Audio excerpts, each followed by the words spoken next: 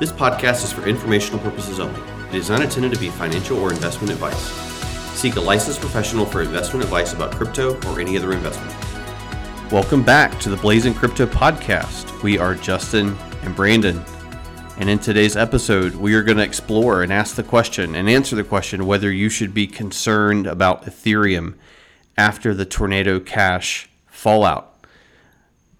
We're also going to talk about one of the more disturbing trends in our economic situation right now that actually has potential to be bullish for assets, as bad as it is, why it matters so much, and then we'll wrap it up with some thoughts on altcoins. And are we buying? Are we holding? Are we selling? What are we doing? So Justin, diving right in, we're still in a bear market, wild stuff going on, but about 2 weeks ago, we had an interesting situation. Tornado Cash, which may be a new term to some people, sort of took the news wire by storm. It was blocked. It was shut down. The developer was arrested. Tell us what happened, and let's talk about why people had concerns about this from an Ethereum standpoint. Yeah. All right. So there was a lot of talk on Twitter over the last, I think it's been about 2 weeks now, around this Tornado Cash debacle, and kind of at a high level, I'll introduce you to that. So basically, Tornado Cash is an application that's built on top of Ethereum. We've talked about Ethereum being a layer 1 blockchain that applications can be built on top of. Well, basically, this developer, he created this open source application that anyone can use. And it was being heavily used for laundering money.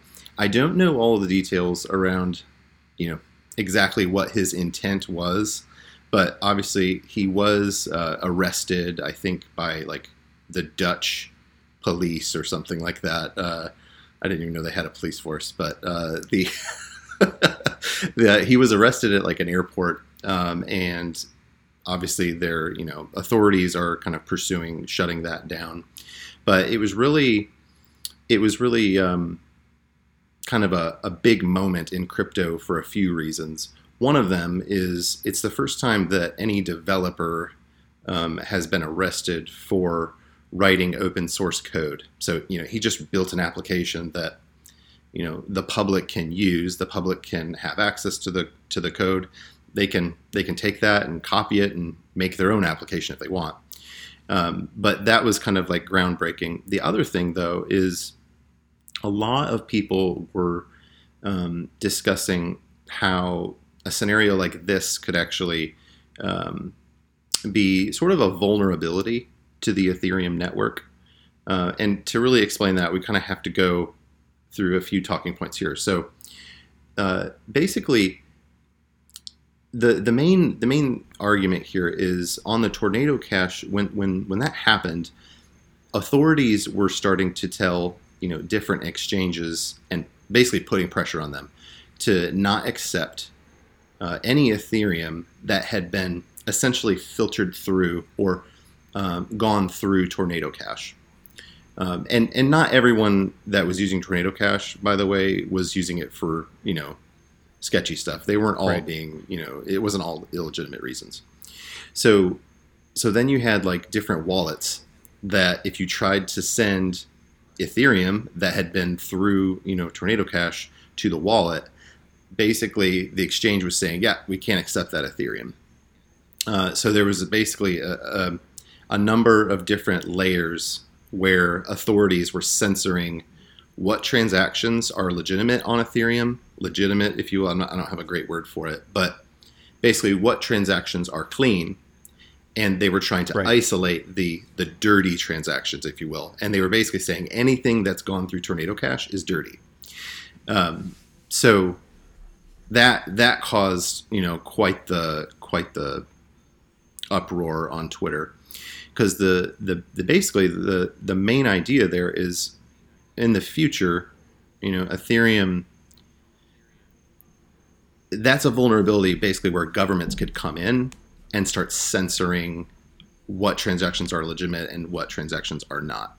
So it's definitely like a regulatory arena, if you will, that crypto has not experienced yet, and it's really kind of opened up a can of worms of, okay, just how decentralized is the Ethereum network, right? How secure is proof of stake, which Ethereum is moving to?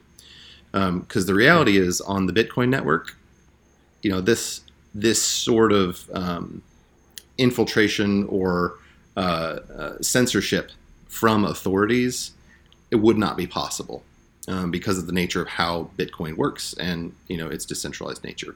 So that's kind of a big picture overview. I try not to get too muddled in the details, but I was going to say I have to think about things in analogies for them the technical details to make sense. And so if those details for someone aren't clicking, it's like basically you have this Ethereum block that these authorities are saying there's like a dirty piece in it, if you will, to be really non-tech. Think of it like a freight ship coming overseas, and basically you have all these containers, and if there's like one thing in the container, the whole container is banned and outlawed. Well, it's like if a government has the ability to do that, or let's just to be real base, like all the blue containers are illegal. Well, it's like they actually have the ability to shut down businesses if they can outlaw freight on the, So the point is, like, they have a lot more power than you thought they did. And I think, for all of us that are in blockchain, part of what we like is not anti-government, but it's the fact that it's like it can operate on its own. It's sort of autonomous, and that's really what piqued my interest, right? Because it was like, was that autonomy, threatened, right? Because it's almost like if in the English language there were like freedom of speech concerns, right? Because this is the first time, like you said, a piece of open source code had ever been banned. Right. I mean, it was essentially banned. It almost would be like if a phrase was banned and every book that ever contained the phrase had to be burned. Yep. You're like, well, we're not comfortable with that, right? Yep. So it's just it was really interesting, and again, it's just the way that our current laws and systems and government are having to contend with blockchain, right? It's powerful, it's something they have to pay attention to. But yeah, it's pretty wild. I think one of the big things that I found, I don't know, frustrating maybe about all of the chaos on Twitter is it's like everyone was so polarizing, which, I mean, if you've ever spent any amount of time on any social media platform, that's just that is the nature of social media, right? Like everything is pushed to the extremes. So, you've got these Bitcoin crowd over here, and they're trying to say, oh, it's either like Bitcoin is the only thing that's legitimate, and everything else is hot garbage. Like, if the Ethereum blockchain is the same thing as Doge, right? Like or whatever other blockchain that's more centralized, and that's just not the case. And then you have the Ethereum people over here getting really defensive and saying a lot of things that aren't necessarily true, especially when they're saying like, oh no, like this, like proof of stake is just as decentralized or censorship resistant as proof of work, and Ethereum is just as impenetrable as Bitcoin, if you will, and things that just aren't true. It's like they're in denial of being able to come to the table and say, hey, yeah, like Ethereum isn't Bitcoin.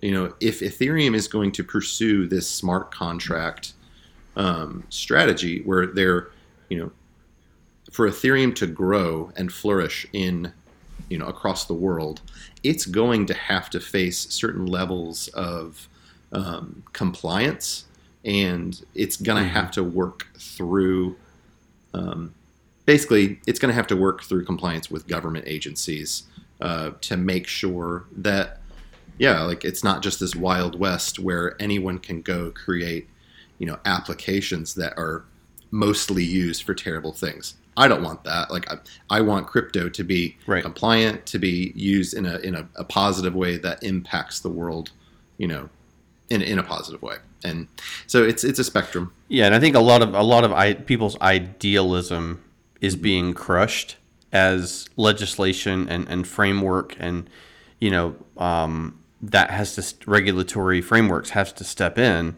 but that's actually what creates the adoption that we all talk about wanting, right? So it's like you can't live in a forever idealism. Justin, we talk a lot on this show about mindset, and we're really big in terms of we don't react knee jerk, from the hip on a story, right? It's really easy to write a tabloid headline on the story, right? Is Ethereum done forever? But we always want to think about blockchain, Bitcoin, Ethereum, Solana, whatever you want to say. We want to think about it as investors, and we want to think about it from a technology perspective, right? We want to so it's like you just mentioned. Okay, well, Ethereum's an emerging technology. It's not even 10 years old yet. Wouldn't you expect an emerging technology to hit walls, obstacles, challenges, right? Like that.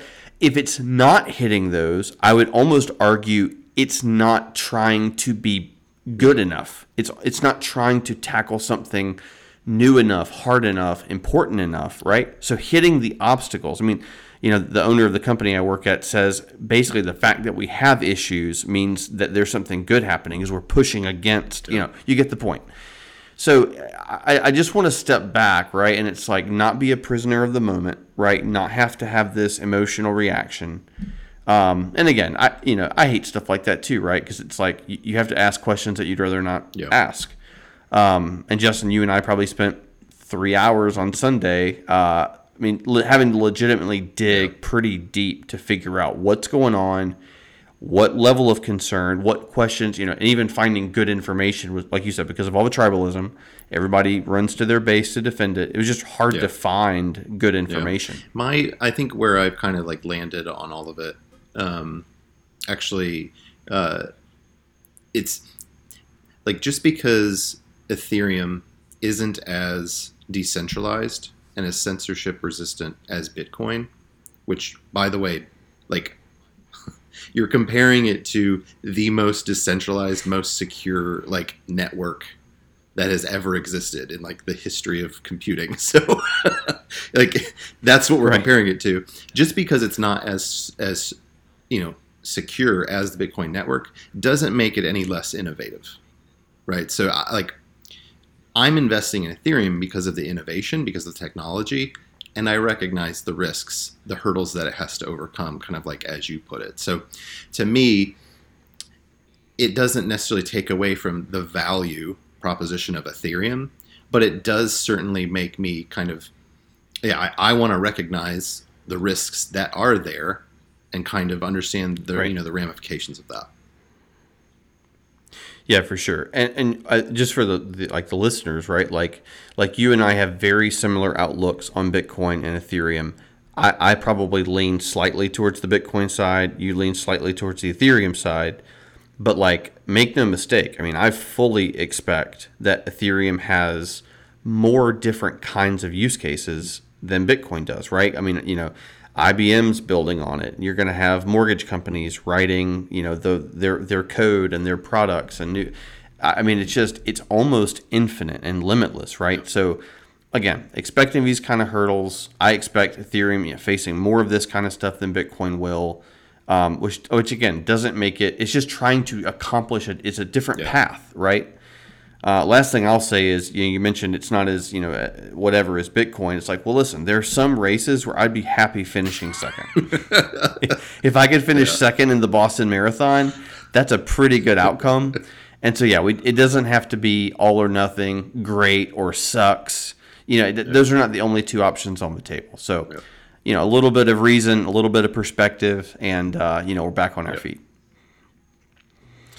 All right, so switching gears, led off the show talking about a trend and just larger economy stuff that it's troubling, and it's also the biggest reason that I invest in Bitcoin. And I that may sound like hyperbole, but it actually isn't. And I'm not picking on sort of this current U.S. White House, the word just slipped my mind. The current administration. I'm not picking on them, just highlighting recent events, right? and we haven't changed presidents in a while. So, we've got these, defend and support Ukraine bill. We've got the fight and against inflation bill. We've got the forgive college tuition bill or whatever. And it's like, I'm not going to debate the merits or lack thereof of any of that stuff. That's not the point. The point is, anytime my ears have started to be trained, that anytime I hear 700 billion here, 800 million there, 10,000 per American here, you realize that that's happening on the backs of increasing monetary supply. To be more crude about it, we're talking about printing money.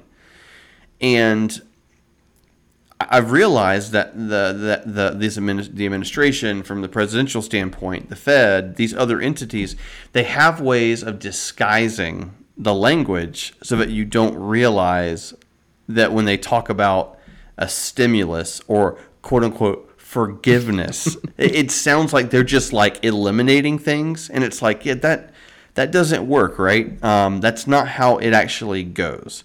And so the point is, money is being created to do these things, right? These were not bills that they planned for 2 or 3 years ago. We've kind of been, saving up or whatever. So all that being said, this was really shocking to me. So I think the Fed printed $6 trillion, created $6 trillion new dollars during sort of the 30-month COVID window. And that was just a massive increase in monetary supply. How many dollars were out there? There's more complicated ways of explaining that. But today, there is 40% more money, monetary supply in circulation, 40% more than at the peak of COVID.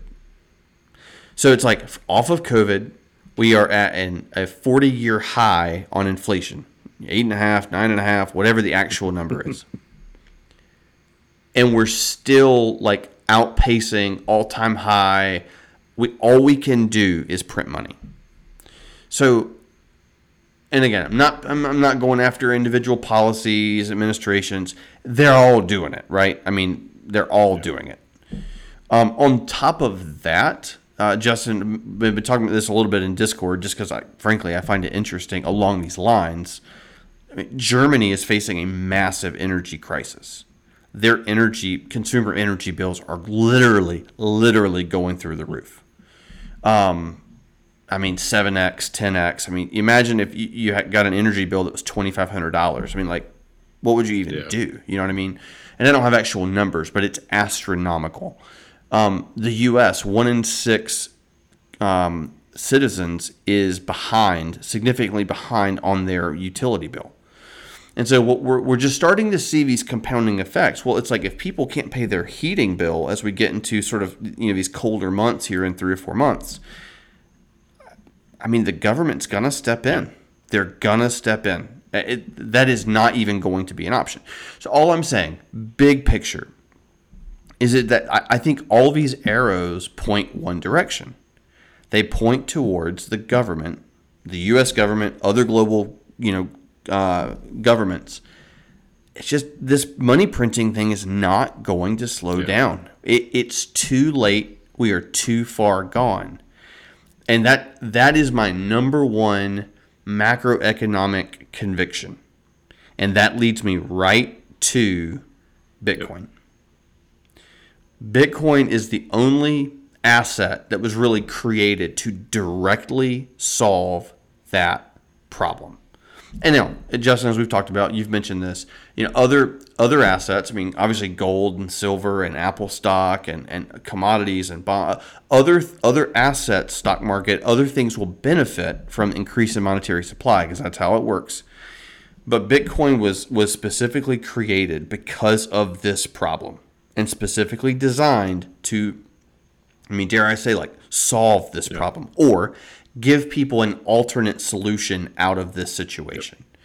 So I'll kind of cut it off there. But Justin, I'm just curious, what about that sort of stands out to you, echoes to you? Any thoughts you want to add?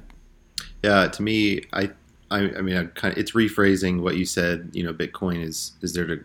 It's not just that Bitcoin is there to solve that problem. It's that Bitcoin is the only cryptocurrency out of all the thousands of cryptocurrencies that is solving that problem and that can solve that problem. So I don't know. It reminds me of our Bitcoin series we did. I think that was like 3 or 4 months ago. It's been a while now. But yeah, like we talked about the value prop of Bitcoin, and that whole series, I really encourage you to go back and kind of like listen through that if you haven't, because we dive a lot deeper on really what makes Bitcoin unique and specifically how it solves that problem. We get into a lot of that. So I would definitely encourage people to kind of go back and listen to that if you haven't already. Yeah, so even though, economically, right, like things are still sort of, we're not really getting out of the situation yet. Again, maybe not immediately, but all the arrows are pointing in one direction. And that it just becomes clearer and clearer by the day. So again, it's just it's these big, bright, flashing bulbs in my mind, right? And again, like you said, I'm buying other cryptocurrency, right? I'm buying Solana, I'm buying Ethereum, I'm buying a few other things, but I'm specifically buying Bitcoin because of that. And I have a massive amount of conviction that they're not going to stop doing that. The other thing I'll say, I guess, to close that up, specifically, like if you're listening to this, Brandon isn't unique with this perspective, right? There's a lot of CEOs of major, like, publicly traded companies, very smart business people, macroeconomic, analysts that have this perspective that realize, okay, Bitcoin solves this specific problem. So yeah, like companies with billions of dollars, people with billions of dollars, and people, that don't have billions of dollars, like you and me, like this is why we buy Bitcoin. It's not to try to, like catch a 10x and make some side cash, right? Like, yeah, that, like, everyone wants to catch a 10x. I'm not denying that, but like, that's not why we're buying Bitcoin. It's not to chase a pump. I can't reinforce that enough. Well said. Yeah, I mean, Bitcoin for me, and I'm not saying I wouldn't trade in and out of it a little bit or take profits. I'm not saying that.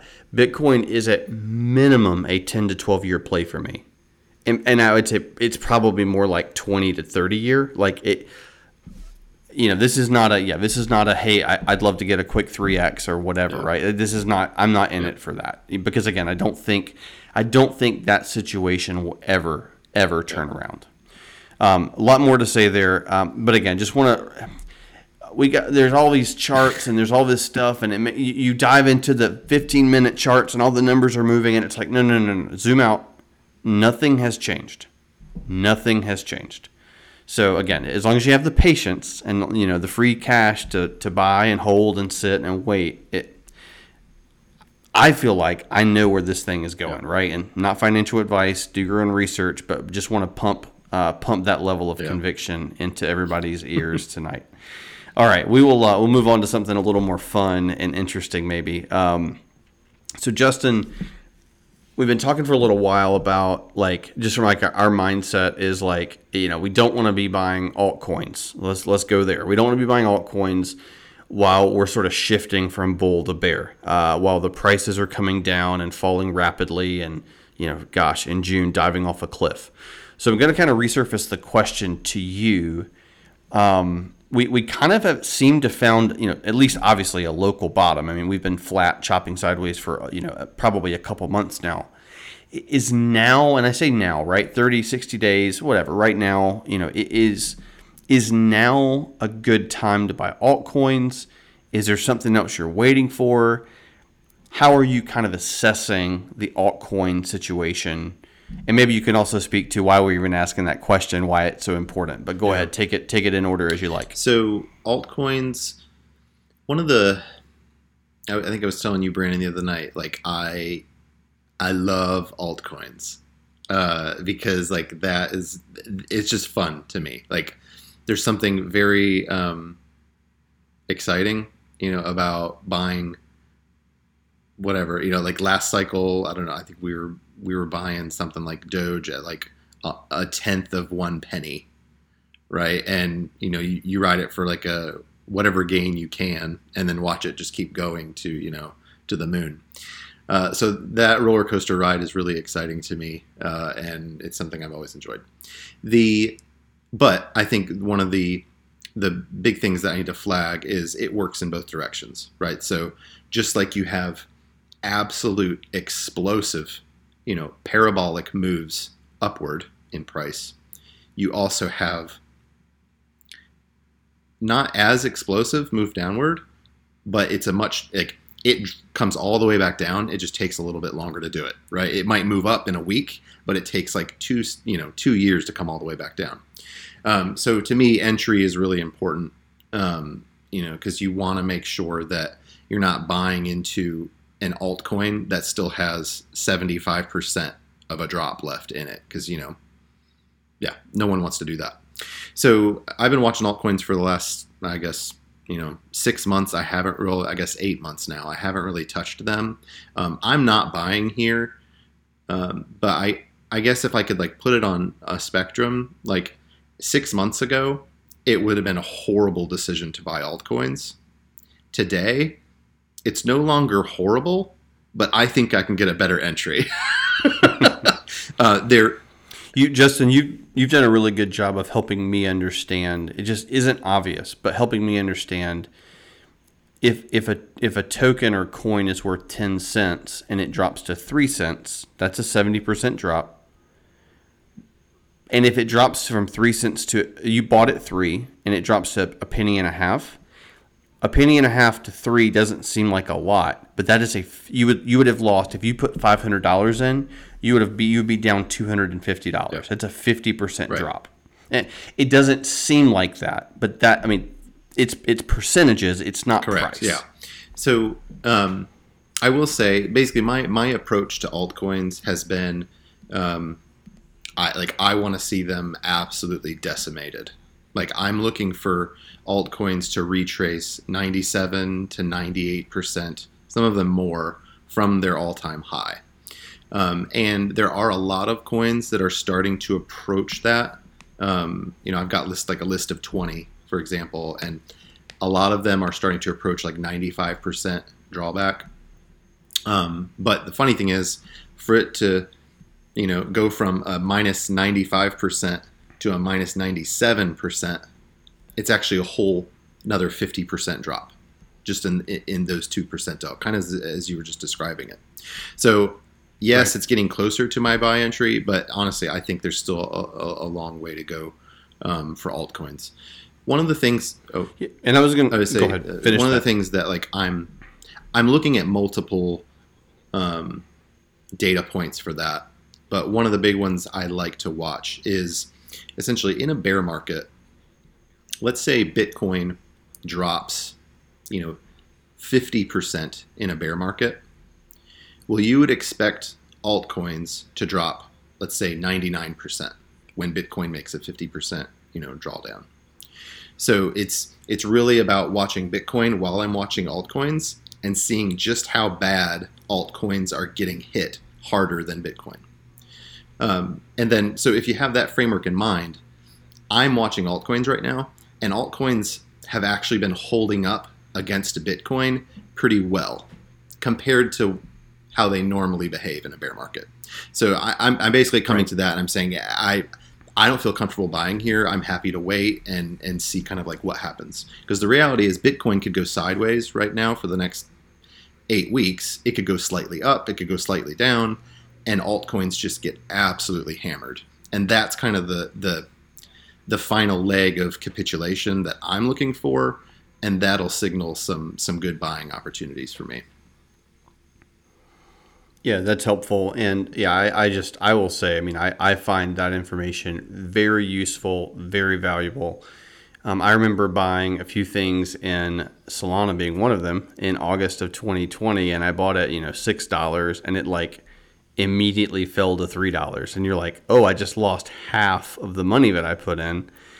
And again, if you're not willing to lose 50%, you shouldn't be in crypto, but that's a different story. True. But But speaking, I mean, on the other side, though, right? Like if we can find a better entry on some of these higher risk things, and again, I'm going to caveat a ton here.